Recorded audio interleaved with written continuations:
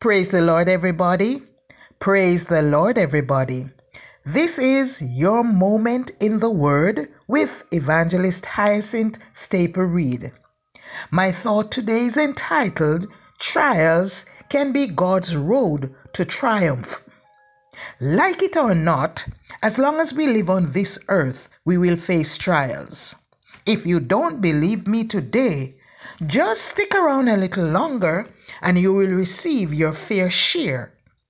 Depending on our frame of reference, we can view them as bad, as setbacks for a comeback, or as an excellent situation in which hope can thrive as they eventually lead to victory, not only for us, but for those around us and those connected to us.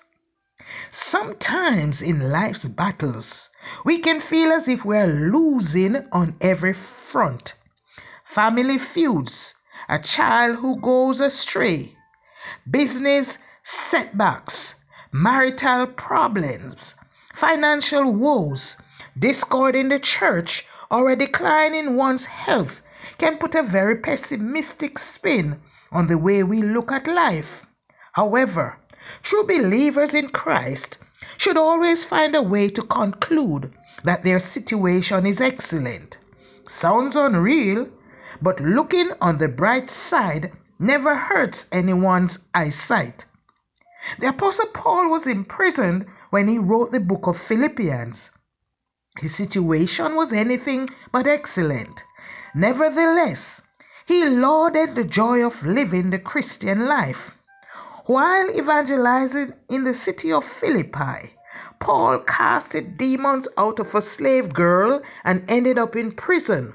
While in prison, an earthquake sprang the prison doors, resulting in the prison guard and his household receiving salvation. In his prison cell, Paul wrote with an unusually upbeat attitude.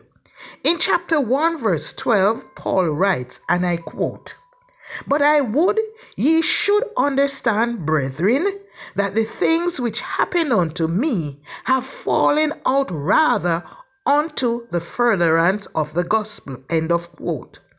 Paul's imprisonment may not have been an ideal event, but it enhanced the furtherance of the gospel.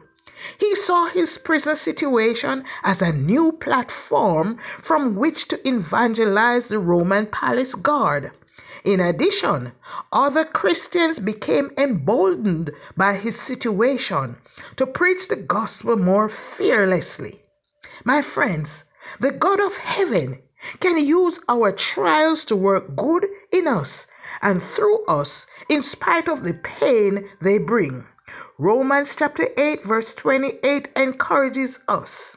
It reads, and I quote, "And we know that all things work together for good to them that love God, to them who are the called according to his purpose." End of quote. This verse proclaims God's providence. Not only is our future secure, but our present is also. If God has future glory for us, and we are now on the road to that glory, then our present must be in God's hand. God is omniscient. He knows how to work out our present circumstances, including trials, setbacks, pain, and suffering for ultimate good. God is in control of our lives, and our times are in his hand. Therefore, we must trust him, come what may. He will not allow external circumstances to block his ultimate will for our lives. Yes, trials can be God's road to triumph. Let us pray. Dear Lord, we may not always identify positive results from every trial or tragedy. However, when we are bombarded with trials and they press us sore, we ask that you comfort us as often we fail and stumble.